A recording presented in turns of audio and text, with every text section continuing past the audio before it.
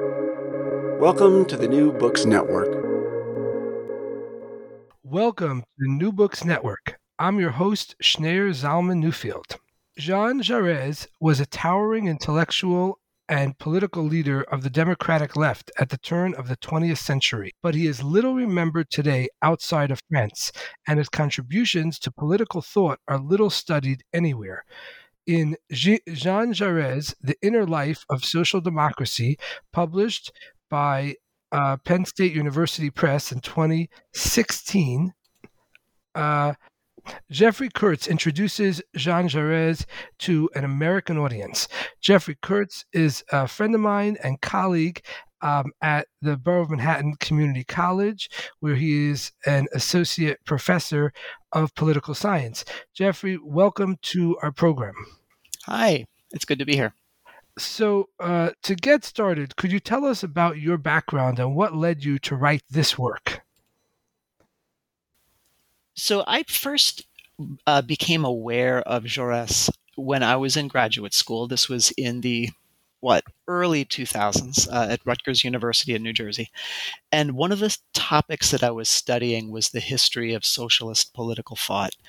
Obviously that involves reading a lot of Karl Marx and other people who are widely recognized as major social theorists or philosophers in the socialist tradition, but it also involved reading the political history of especially European left politics. And when I was reading, I think the book in particular was John Joel's short and excellent history of the Second International, which was the International Confederation of Labor and Socialist Parties, late 19th, early 20th century. A great book, by the way, for people who want to start on the history of that movement. I was reading that book and I kept noticing that this guy Jaurès was showing up again and again, and that it seemed to me, with about a century of hindsight on that period, that on every important debate that the left was having in those years, he was on the right side. The positions that he took made sense looking back 100 years later in a way that he seemed to have an insight into his own circumstances, a wisdom about his own circumstances that most of his colleagues lacked. And so I wanted to know, how was this guy thinking? What were the ways of looking at politics, the ways of thinking about political life that were behind the sound judgments that he kept making? And I found out that I just admired the guy. And I have to say, thinking about this interview with you today, I looked back at my book again. It's been a few years since I. One of the things that struck me that I was reminded of was just how much affection for this man I have, and I understand. I hadn't heard of him, or at least hadn't remembered hearing him before I was in graduate school. But if you and I had grown up in France, chances are that whatever town we grew up in, if they had a left-wing mayor any time in the past century, there was a Jean Jaurès street, a Rue Jean Jaurès. There's probably an École Jean Jaurès, a Jean Jaurès elementary school. I mean, if we'd grown up in France, we would have known his name, like the way that Americans know names like, Abraham Lincoln or Martin Luther King. But outside of France, he hasn't had that much attention from historians and scholars. A few people have looked at him, but not that many. So I ran across his name. I was fascinated. The European left history was not the only thing I was interested in. I was also very interested in American political thought. And I was, as graduate students do, casting around for a dissertation topic. And I was really resistant to the idea of writing about this French guy. I wanted to write about American topics, but I kept finding myself drawn back to him. And I have gone back to writing about American topics in recent years. And I think that in some ways, having studied Jaurès has better prepared me to do that for some reasons maybe we'll get into. So that's how it began. I wrote a dissertation about him. After I wrote the dissertation, I wrote the book, which is really a separate project from what my dissertation was. It's a separate argument. Very little text overlaps between the two.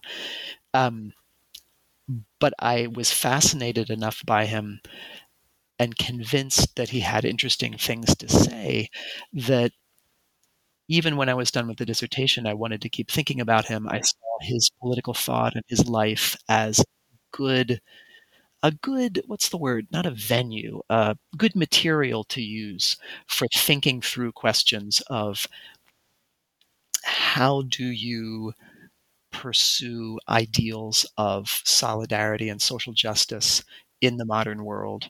How do you do that in a way that is politically meaningful, that's relevant and effective, and also that takes seriously those ideals as ideals? And so those are problems that are still with us. If you want to, I guess you could say those are the problems of the democratic left. That's the phrase that I would tend to use. And Jaurès remains, I think, one of the best guides to thinking through those problems. Right. And we're going to get into the kind of contemporary implications of Jaurès's work, hopefully towards the end of our discussion. But to get started, and I agree with you that it's very clear as someone who read the book that you have very warm feelings towards Jaurès. I think it comes through very clearly throughout your writing about him. And to get us started to thinking about Jaurès, could you tell us a little bit more about the man? Who was he? And what was the political context in which he was operating, he was thinking, and he was writing at the time? So he's born in 1859 in the Tarn region in southern France. Which was at the time mostly an agricultural region. There was a little bit of industry and mining, but it was mostly farm country. That's where he grows up. He gets his early education there, as was often the case with French education at the time. His schooling was heavy on the classics, the Greek and Latin classics. He was a student a little later on. When he was a teenager, he moves to Paris to a kind of preparatory school to attend a kind of preparatory school to get him ready for the École Normale Supérieure, which was the university for academics and civil servants. And he excels at the École Normale. He is a classmate, by the way, of Emile Durkheim, who anyone with a sociological education in your audience is going to know who Durkheim was. They were friends. He's also a classmate. The philosophers will know Henry or Henri Bergson. So those are some of his contemporaries, whom scholars and people with philosophy or sociology education might know. So he does this education. He is not immediately engaged in politics when he's a young man, but he finds that his studies in philosophy, especially classical philosophy, are pushing him toward political considerations. So at the time when he's a student, France has again become a republic. What's called France's Third Republic is established in the early 1870s during his student years. Since the French Revolution of the 1780s and 90s, France had gone through a series of monarchies, republics, constitutional monarchies, dictatorships, a series of regimes quite different from one another. But neither of the two previous republics, the Revolutionary Republic of the 1790s or the late 1840s Second Republic, neither of them had lasted very long. The Third Republic turned out to have more longevity. So the central debate of French politics when Jaurès is young is, are you for or against having a republic as the system of government? Should we have representative democracy, or should we reestablish some form of monarchy or dictatorship in the style of Napoleon Bonaparte? Should there be legal recognition of individual rights, or should government have more arbitrary authority? Should there be such a thing as public education? Is the formation of citizens, civic education, one of the important roles of a political system? These were the kinds of questions that people were debating. So he gets engaged in these questions. As a young man, he becomes involved in Republican politics, meaning he's a supporter of this new elected uh, government. He's involved in electoral politics, and he gets drawn um, during his first term in the Chamber of Deputies, the French Parliament. This would have been, I'm blanking on the dates, in the 1880s. Still quite a young man. Uh, he makes his first important political decision in terms of aligning himself, which is that he can choose whether to be certainly whether to be a monarchist. He's not a monarchist, but among the Republicans, he can choose the Republican faction that is more, and this is probably how he would have put it, I'm sure others might have characterized it differently, that is more rigid in its program and ideology and more intellectually indebted to the Jacobins, the faction that had led the bloodiest period of the French Revolution in the 1790s. Does he align with them, or does he align with the less ideological, more pragmatic faction of Republicans, those who are somewhat unfortunately labeled the opportunists? And interestingly, he chooses the opportunists, which is a clue to some of his, a first indicator of some of his later thinking. He loses an election after his first term, and returns to scholarly work. He, in the early 1890s, completes the two dissertations that you had to write to become to have the equivalent of a PhD. It was called a doctorate in letters, sort of a humanities PhD in philosophy. And at the same time, he's getting involved in local politics. At this point, he lives in the city of Toulouse, and he gets himself elected to the Toulouse City Council. He's involved in supporting or advocating, even during his first term in Parliament, he's involved in advocating for labor unions in his home region.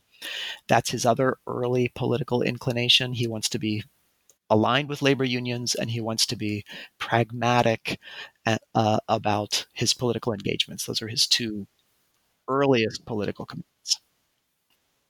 So he's getting involved in the labor movement, he's involved in local electoral politics, and he's studying philosophy.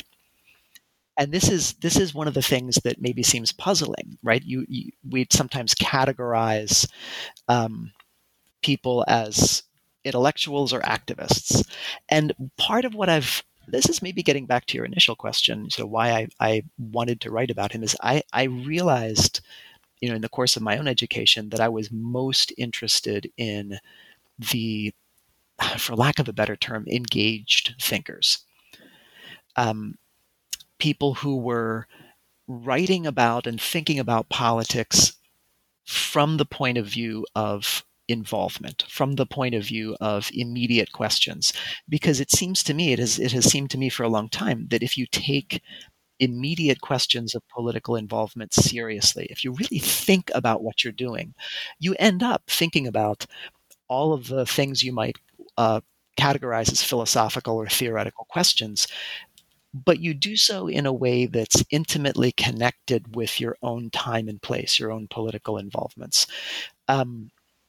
So maybe I'll end up saying more about that, but I think that is part of what I tried to convey in the book, is the value of doing political theory from that perspective of engagement, thinking philosophy, broadly speaking, from the perspective of engagement. So anyway, Jaurès is kind of engaged philosopher from the beginning. So at that time, to get a doctorate in letters in France, he wrote 2 dissertations, which, for those of you listening who've written dissertations, is not quite as bad as it sounds, because the dissertation, in one way, it's not as bad as it sounds. The scope of a dissertation at that time was something more like what we might associate with a master's thesis, where it was this kind of more of a booklet than a book. But the way in which it was really onerous was that your second doctoral thesis had to be in Latin. There was this sense in the French Third Republic that in some way they needed to hearken back to the ancient Roman Republic to retain some connection with classical culture. So I think that was the origin of this. So he writes a dissertation which is in metaphysics. about the question of reality. Is the sensible world, the physical world, real? And then he writes a second dissertation, a Latin dissertation, on the German socialist movement. And I'll probably want to say a little bit about both of those, but just to finish the big story, he writes these dissertations, and then he returns to Parliament. He's reelected. This time, his involvement in supporting labor unions has led him to be identified as a socialist, and he embraces that idea. He runs as a socialist. He joins the small collection of socialists in Parliament. And then for the rest of his political career, and he's in Parliament for most of the rest of his life. There's one period later on when he's out of Parliament, when he does a lot of writing. But he's in Parliament. He becomes quickly, he's a fantastic orator. He's really talented at speech making and at political negotiation. I mean, he's good at holding together disparate groups. And the socialists in France were really fascinatingly, if that's a word, varied in their thinking. Right? This was not a monoculture of a single ideology. There were many ideas that went under the label socialist. Jaurès becomes a leader among these fractious socialists. And for the rest of his career, he's trying to figure out a way to have a form of left-wing politics focused on equality and social solidarity, that is deeply, we would probably say, democratic. I mean, in the sense of being based on the idea that many people should have a political voice. The word used in France at the time was Republican. So he's deeply committed to the French Republic as a political model, and he wants to be a socialist. And as those varied French socialists split into two distinct camps around the beginning of the 20th century, the division becomes binary. You're on this side or on that side. He ends up being the leader of the reformist, that was the word that was used at the time, the reformist, non-revolutionary wing of the French socialist movement. And he is prominent internationally at various international socialist congresses and gatherings as a spokesman for reformist democratic socialism. In the great debates between reformists and revolutionaries at the beginning of the 20th century, he really, I think, reaches the peak of his career as a spokesman, as a tribune for ideas, but he's politically defeated. He helps to bring about some modest reforms in France as part of a big left-to-center political coalition. But within the socialist movement, he's by 1905, 1906, his side seems to have lost. The revolutionaries are the ones who are winning the debates, winning the votes. He ends up as the leader of a socialist party, United Socialist Party in France, that is founded by rejecting the ideas that he's stood for years. He's the leader because he's so talented and because people like him and trust him, but he's the reformist who's the leader of an ostensibly revolutionary party. And he switches in the 19 teens to focusing on international questions of war and peace. And in the last couple of years leading up to the First World War, leading up to the summer of 1914, he becomes arguably the leading spokesperson, not just in France, but in Europe, for peace, the leading voice for peace. And he is assassinated on the last day of July, 1914. A few days later, France is at war. Right. Right. Well, that's a wonderful, really wonderful introduction for our listeners of the biography of Jaurès. So now to step back a little bit and kind of highlight some points along the way, you wrote that social democrats, quote, valued the continued possibility of dissent over the perfect realization of principles, and that Jaurès was exemplar of this position. What did you mean by that? So I'll start with the term social democrat or social democracy. In Jaurès' generation, the terms socialism, communism, social democracy were used more or less interchangeably, some slight differences of connotation among them, but more or less interchangeably. But after the 19 teens, especially after the Russian Revolution of 1917, people start to use these terms in more clearly defined, clearly differentiated ways. And people start using the term social democracy to mean democratic reformist socialism of the type that Jaurès had already stood for. So I just want to be clear, in applying that term to him, I'm thinking retrospectively. I guess you could say anachronistically, but it's the term since his lifetime that has come to be associated with the kind of politics he stood for. So what I meant about in the line that you quoted, I would define social democracy in the sense of what Jaurès and others of similar views have stood for as being the view that socialism is best understood not as a model of society, like a blueprint for society that could, at least in principle, be fully realized at some point. It's not that. That's a different view. Social democrats, I would say, are socialists who see socialism as a set of values or ideals or principles. And values and ideals and principles, by definition, cannot be realized in some full, perfect, absolute way. So if you see socialism, for example, as a kind of fusion of the principles of solidarity and equality or fraternity and equality, what does perfect solidarity and equality look like in this world? Well, there is no model. And so there's a kind of, I guess you could call it imperfectionism or fallibilism built in. There's a sense that you're always going to be working to realize these ideas. You'll always be working at them. No matter how many victories your movement achieves, there's not going to be a final victory.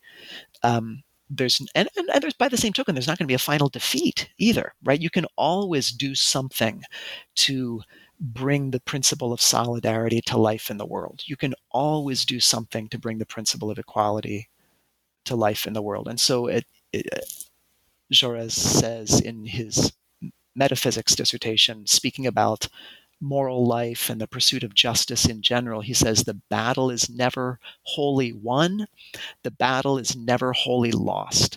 And so that's the attitude that I was trying to capture there. And I think that what makes Jaurès such a fascinating thinker is that in his academic work, as a philosopher and later as a historian, I skipped that part, and in his political life, he's always trying to wrestle with that question. How do you think about political activity, political involvement, when you don't assume that the goals you're working towards are goals that can be fully realized?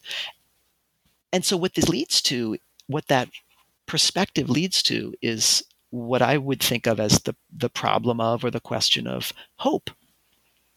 If you think of social justice or socialism or equality as a model of society that can be realized at some point in the future, then your political activity is probably going to be oriented by the hope that that model will actually be realized. And then you get crushed or disappointed when you see that it hasn't been realized. But I mean, for socialists in Jaurès' generation, I think this idea of the full realization of socialism, a perfectly socialist, or as they might have said, a fully communist society, since they use those terms interchangeably, is on the horizon. It's going to happen. It's going to happen. How soon? Maybe in our lifetimes. If you have that expectation, then, well, that's a certain kind of hope, right? The problem, of course, is that, well, there are a number of problems, one of which is that hope might be crushed. Political defeats and disappointments that may happen so that you can't plausibly, honestly, authentically hold on to that kind of hope anymore. And then you're in trouble. The other problem is that kind of hope might be not the best way to orient your politics in the first place, even while you're holding on to it. But more fundamentally, maybe I can explain what I mean by that if I explain what I think, like what Jaurès' alternative to that would be. And that's that one of the consistent motifs, recurring motifs in Jaurès' thought is this idea that if you understand your political objective as an ideal, as something that can't, in principle, cannot be fully realized, by definition, can't be realized, then in some ways that frees you up to notice the ways that the ideal has been realized in imperfect ways, the ways that the ideal is present with us, present with you already in hidden or modest or incomplete ways. And that itself can be a kind of orienting hope. Right. And so Jaurès, you say that Jaurès argued that the spirit of German socialism should not be uncritically adopted by socialists outside of Germany, but at the same time, it couldn't be ignored by them either. What do you mean by that? So since when? I'm not sure how to date this, but for a long time now, many people on the left, the political left, have kind of taken for granted that to be an intellectually serious person on the left, you have to be a Marxist. You have to be steeped in the political thought of Karl Marx, political and social thought. And Jaurès would be the last person to tell you not to spend some time reading Marx. He spent a lot of time reading and thinking about Marx, but in a way that maybe seems alien to people on the left in our time. In his time, you didn't necessarily assume that intellectually serious socialism was synonymous with Marxism. So this is especially true for people like Jaurès, who are not German. I mean, one of the things that really came through to me in reading Jaurès and other people in that generation is the extent to which people at that time saw Marx's political thought as a peculiar product of Germany. It was a sort of a local delicacy, right? Imported from Germany. And they had their own, in France, they had their own intellectual traditions. Some people on the French left in Jaurès' time would have traced their thinking back to the Jacobins, people like Robespierre during the French Revolution. Some would have looked to later thinkers like Pierre-Joseph Proudhon with his vision of a decentralized federation of mini democracies. Proudhon is sometimes characterized as an anarchist, but I think probably a decentralist Democrat would be a better description. They had their own homegrown intellectual traditions, and other countries had theirs as well. So for Jaurès and his comrades, there were a couple of questions about Marxist political thought. One was, actually, no, I should back up, German political thought, German socialist thought, which was not just Marxist. I mean, we often forget the other great thinker of German socialism in the late 19th century, Ferdinand Lassalle. So around 1890, around the time that Jaurès is writing his second dissertation, his Latin dissertation on German socialist thought, the German left party, the Social Democratic Party of Germany, SPD, officially adopts Marxism as its point of view, as its political stance. Up until that time, the German left had been at least in two main intellectual camps. The French had, half a dozen. The French were a lot more varied than the Germans. But this idea that it was appealing to have a kind of Marxist monoculture of thought was a new idea. And so this is a roundabout answer to your question. I'll get back to Jaurès, but just to establish the context a little bit. The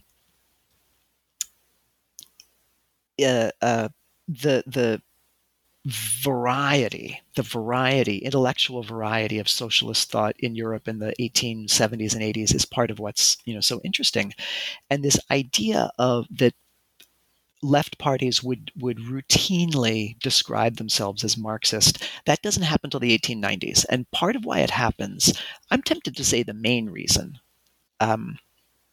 those of you, listening who are political scientists, if you're keeping score, you could think of this as an attempt to have a historical institutionalist description of the rise of Marxism. I would say that when left parties in Europe, labor and socialist parties in Europe in the 1890s, were looking around for ways of organizing themselves, right? How do you set up a political party? What kind of a role do you have for central leadership bodies, local groups, your party journal, publications? The model that they mostly looked to was the German model, because the Germans had an unusually centralized political system. It was a kind of constitutional monarchy, heavy on the monarchy side. Highly centralized. And that means that German socialists had to have a very centralized, coherent, organized political party. The French, with a somewhat less centralized system, could get away with having more or less independent regional and local organizations in a very loose confederation, which incidentally was also the model of the American Socialist Party at the beginning of the 20th century, very decentralized. But the Germans had this really attractive organizational model. And when new left parties in the 1890s, that was the decade of big growth in left parties being founded and getting more voters. When they were looking for organizational models, it makes sense. They gravitated toward the Germans. They had a kind of, some people will be insulted by this, but sort of the political equivalent of a McDonald's franchise, right? It was a replicable model. And part of what came with that model, part of the branding that came with that model, was Marxism as an ideology.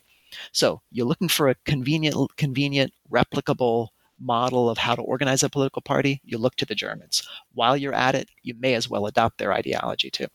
So Jaurès is both fascinated by Marxism and a little wary of it.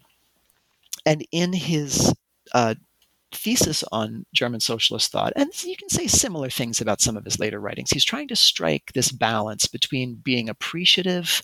After all, he's a good internationalist. He's a French patriot, but not a chauvinist. He's not against learning from other countries. In fact, he thinks it's kind of fun.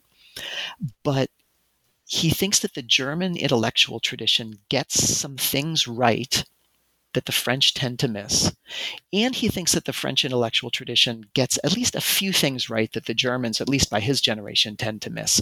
So there are things in Marxism that he wants to either reject or at least hold in tension with other things, right? To not take on as the answer.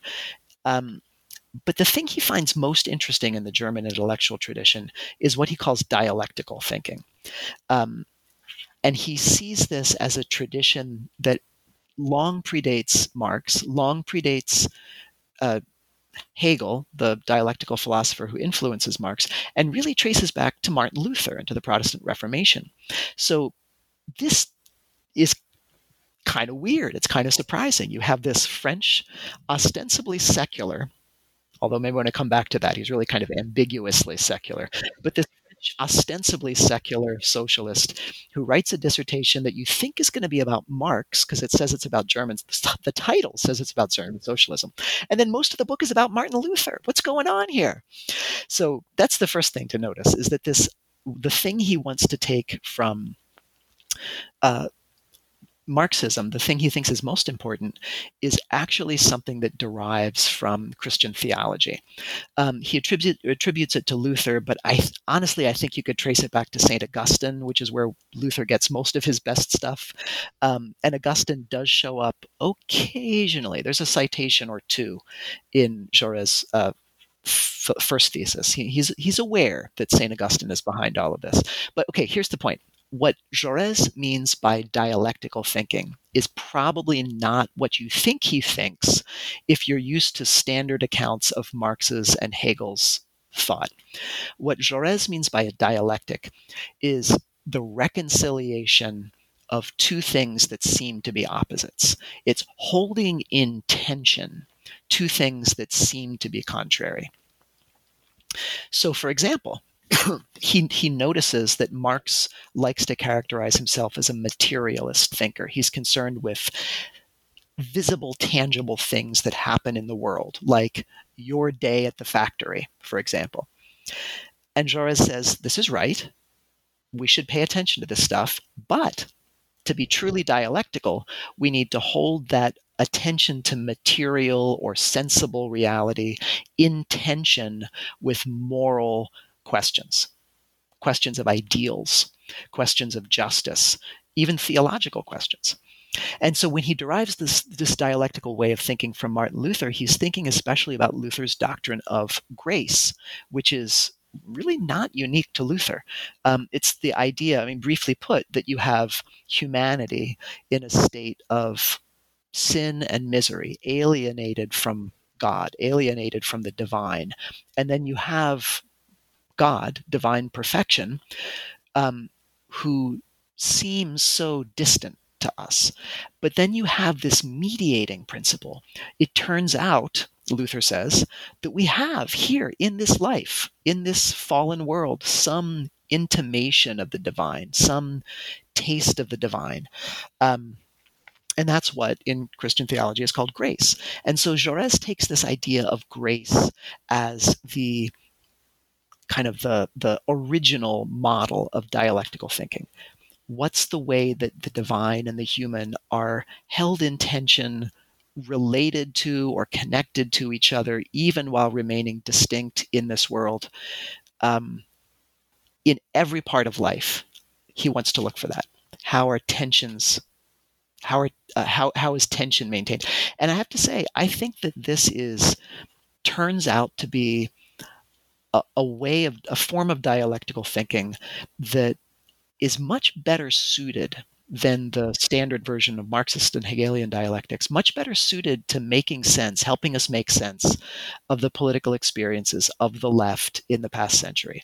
Marx thought, or at least the version of Marx that we usually get, this may be an oversimplification, was that dialectical thinking meant noticing the way that attention is overcome, that attention is abolished, that a contradiction or a conflict is abolished or overcome by something new. And so the political version of that is, how are the class conflicts of capitalism going to be abolished, going to be finally, ultimately resolved? And the Jaurès kind of dialectic asks you to think instead, how are we going to survive the tensions, the class tensions? How are we going to survive the tension between the reality of capitalism and the principles, the socialist principles of equality and solidarity that sometimes seem distant, but that are actually mediated to us, present with us, in subtle ways?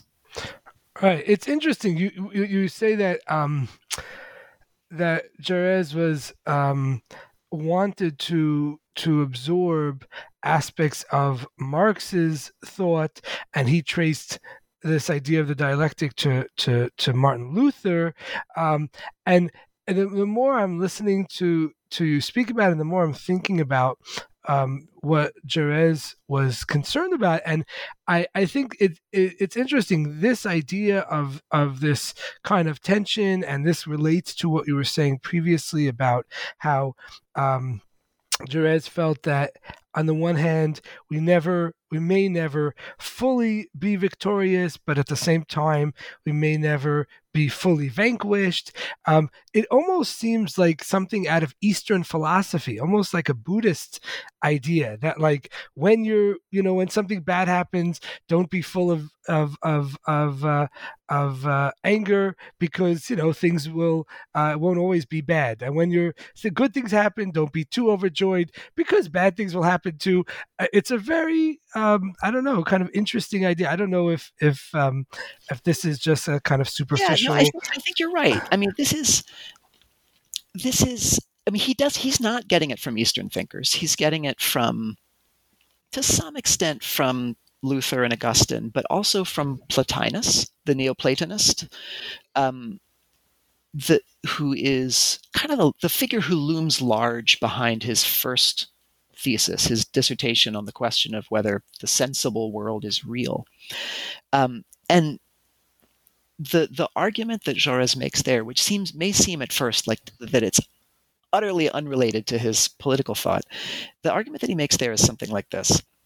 We should understand, and it really is a kind of Neoplatonist argument that in some ways, yeah, you could see it as bordering on some kinds of Buddhist thought in particular, but it also bordering on some forms of patristic Christian thought as well. His argument is that we should understand being.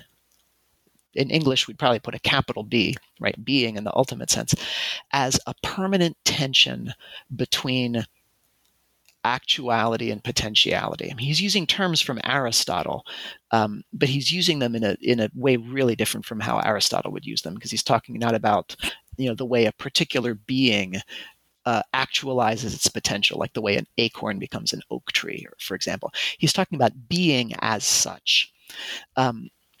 That being is a permanent tension between what is and what could and should be. And what could and should be, being's potentiality, is a state of harmonious diversity, I guess you could say. A kind of, here's that tension between opposites again, a kind of reconciliation of individuality and community. So that all the beings, all the constituent parts of being want to be, have an inner drive to be, have a purpose, a telos, the Greeks would say, to be reconciled together in some kind of grand harmony of being. And this turns out to be, I think, a pretty consistent underpinning to his political thought. I mean, he even says in 1910, during a parliamentary debate, when he's accused of being anti-religious, he says, actually, 20 years ago, I wrote a book about God, and I haven't changed my mind about anything that I said in that book, right? That, so I remind me here if I feel I may have gone adrift from your question, but no, we're swimming in the right direction. But let me ask you something, shifting gears a little bit, but I think related to this issue of the political consistency of Jaurès. I'm wondering if you could tell us a little bit about who Captain Alfred Dreyfus was, and how was Jaurès involved in what became known as the Dreyfus Affair? Right. Okay. So this is incidentally one of the Jaurès connections that well-read people today are most likely to have run into, people outside of France, that is. So Alfred Dreyfus was an artillery officer in the French military. He just so happened to be the only Jew on the top level of the French military. There was evidence of, this is in the 1890s, there's evidence of a spy somewhere who giving secrets to the Germans. The spy seems to have had knowledge of artillery secrets. There was a piece of paper somewhere that used the initial D to refer to the spy. Everyone assumes this has to be the guy. We didn't like him anyway. He's an outsider. He must be the spy. So Dreyfus is convicted, and of espionage. He's sentenced to exile, and his brother Mathieu Dreyfus works year after year to exonerate him. And Jaurès, at first, like pretty much everyone else, assumes that he's guilty, that Dreyfus is guilty. I mean, he was convicted in court, right? But Mathieu Dreyfus and his friends, including some mutual friends of his and of Jaurès, dig up evidence, re-examine the old evidence, and Jaurès ends up being convinced by a friend of his, who was also a friend of Mathieu Dreyfus's, that the evidence was pretty shaky. And so Jaurès gets involved in the effort to reopen the case.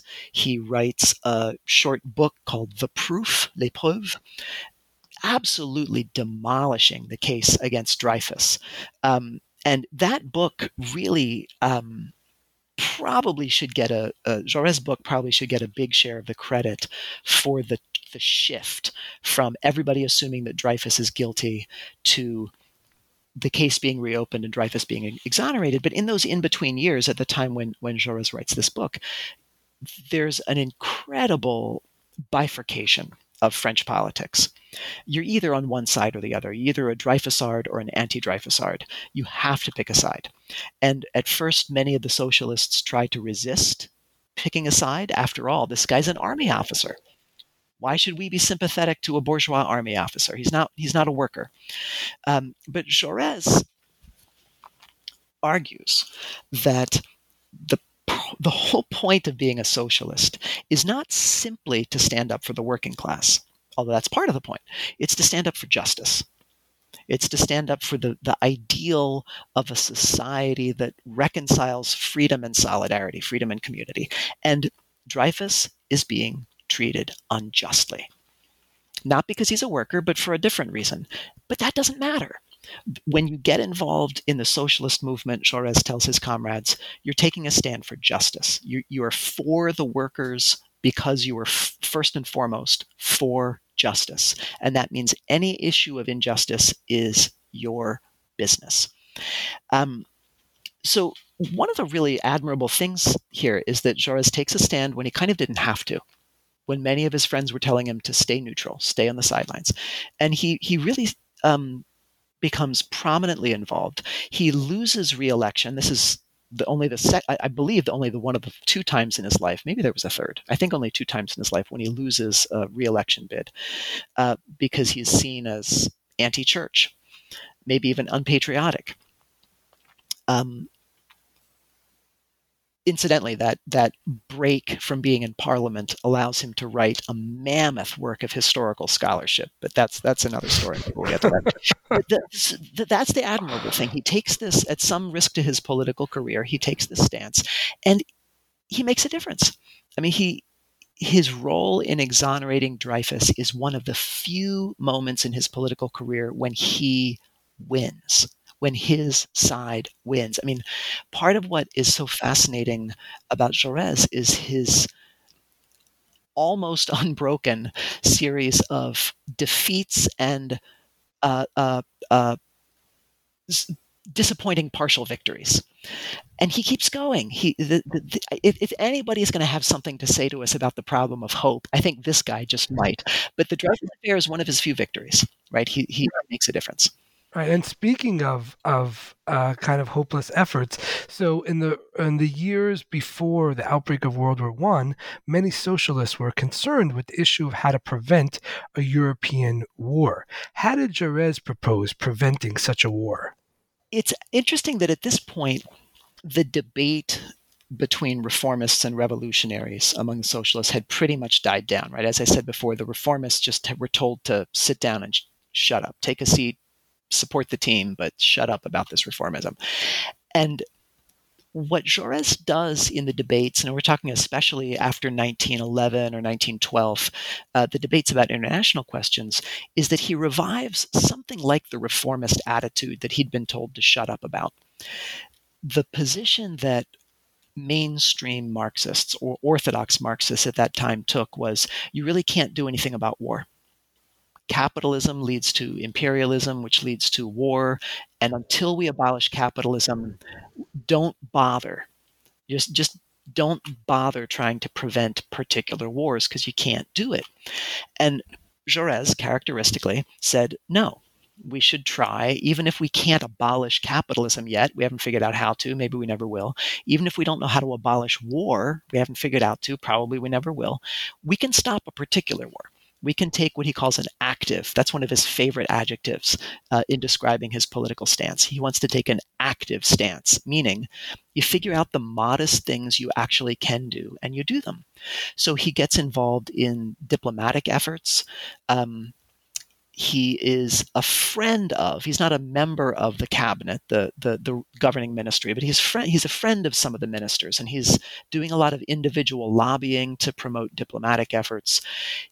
Among socialists, he argues for the position that if your country launches an offensive war, an aggressive war, you should have a mass strike of some kind as a way to try to bring the war to a halt.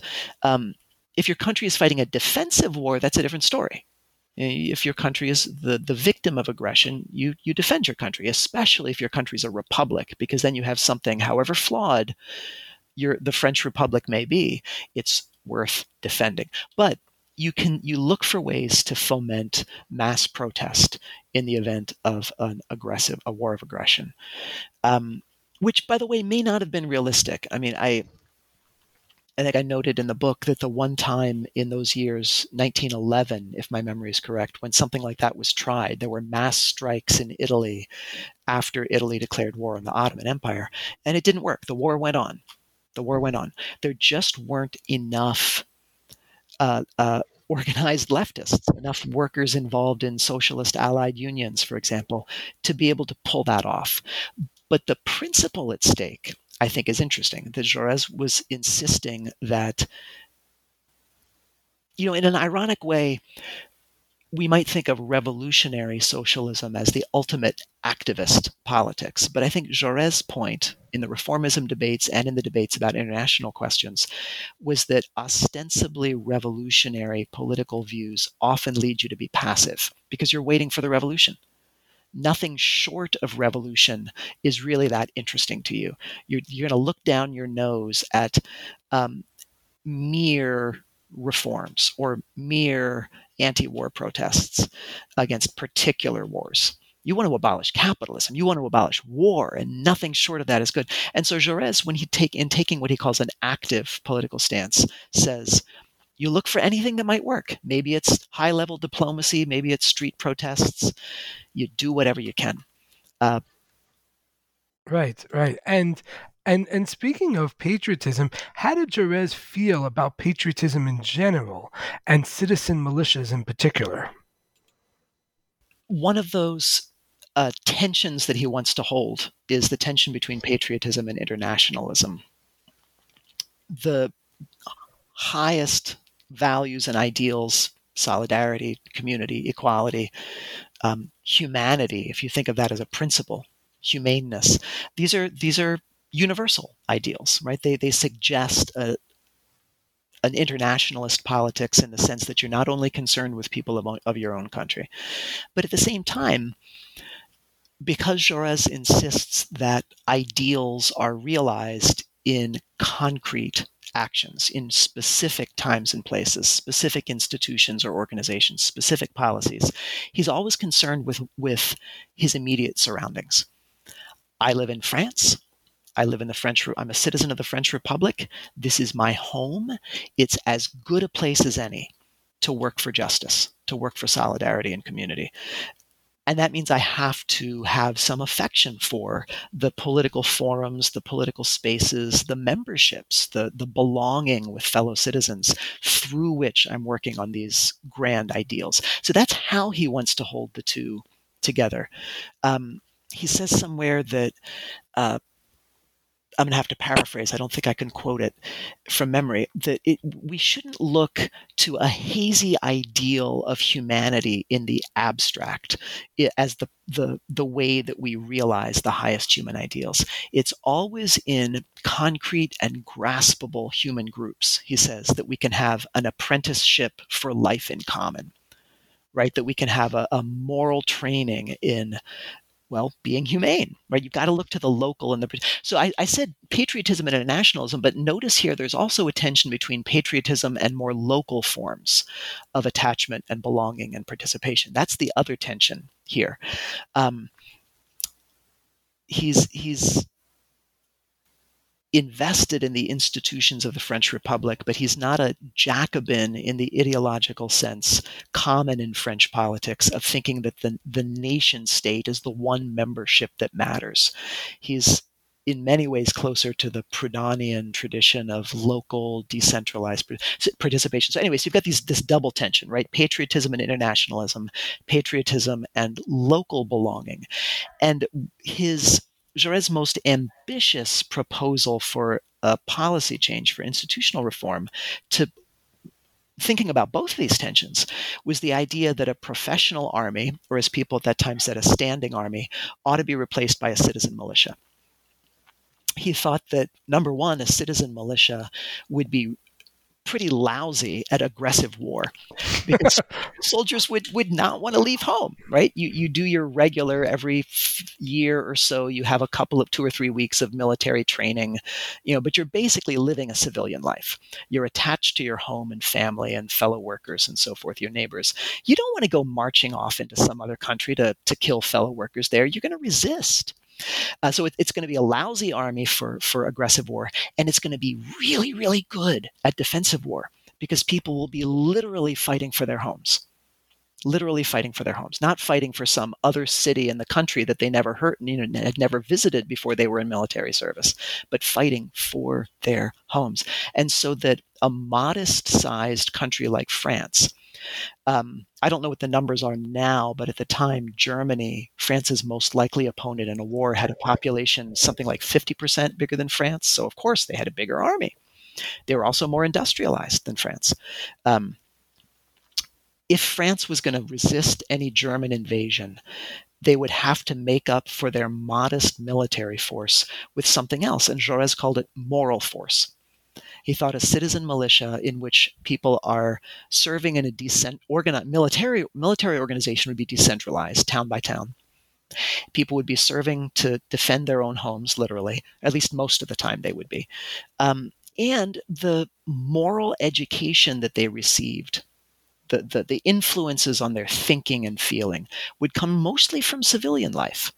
He really worried about and this is getting back to the Dreyfus affair in a sense, he worried about the consequences for a political community of having a professionalized military that was cut off from the life of the nation, sequestered in its barracks, living a life of its own, developing attitudes of its own, interests of its own.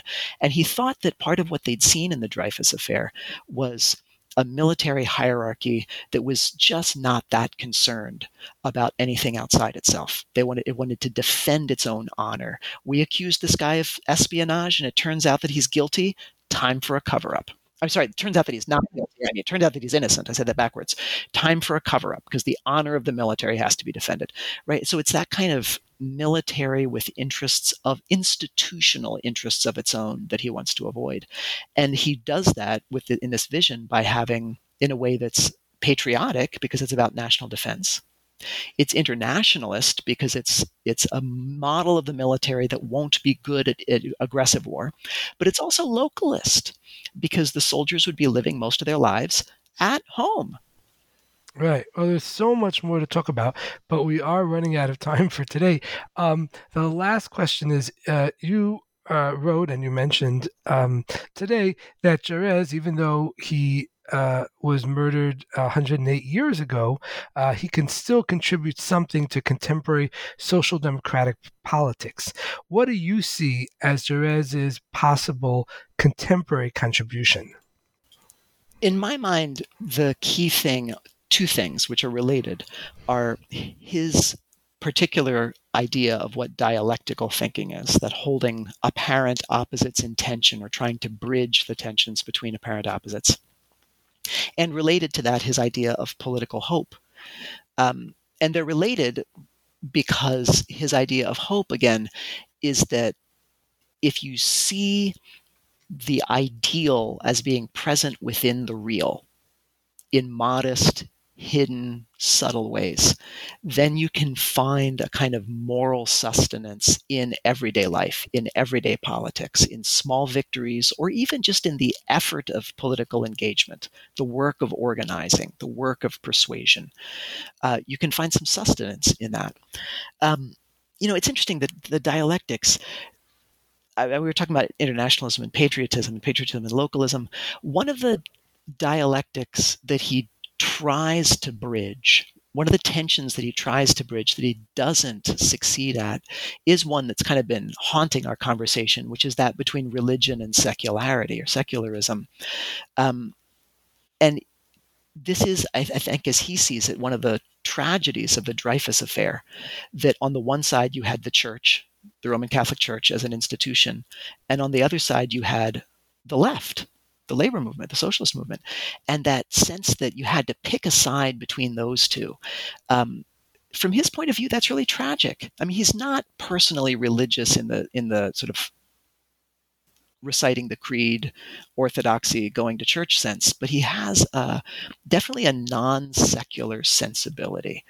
I mean, if you, for you or other readers who've read Charles Taylor's work on secularism, I think Jaurès is a great example of someone who's caught in the cross pressures of secularity and religion. And so anyway, so that's maybe a particularly important example, but I think that idea that you have to try to bridge tensions. You have to find the cross pressures and stay in them. There's probably a nautical metaphor here, but I don't know enough about sailing to do it right. You have to live in those cross pressures, right? Seek them out. That, I think, is one of the most inspiring and useful pieces of his intellectual legacy.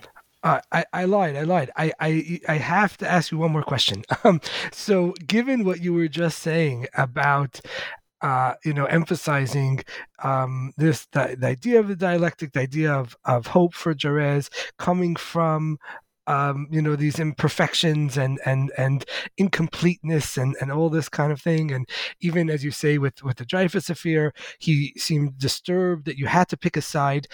I wonder if in some ways part of why Jaurès himself and his thought has not remained well known, even though, as you argue, there's a great amount of richness in there, both in the style and the substance of his thought. But the fact that he hasn't remained sort of topical, something that people on the left or even scholars are really engaging with.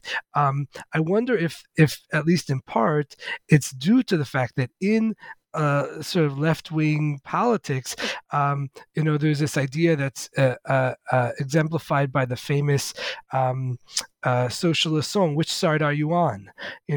That in the struggle between the classes, there's the owners and the workers. There's the 1% and the 99%. There is this great struggle, and you have to pick a side. You can't be somewhere in the middle. And not to say, in some ways that's true. I mean, remember that what that song is about is, are you with the workers or the bosses, right? If you're talking about connections with particular people, I think Jaurès would say, yeah, you got it. If you have a conflict between the oppressed and the oppressors, you pick a side. You know which side you're on. I mean, in this sense, he's talking about something sort of like what the great Italian Christian socialist Ignazio Silone calls the choice of comrades.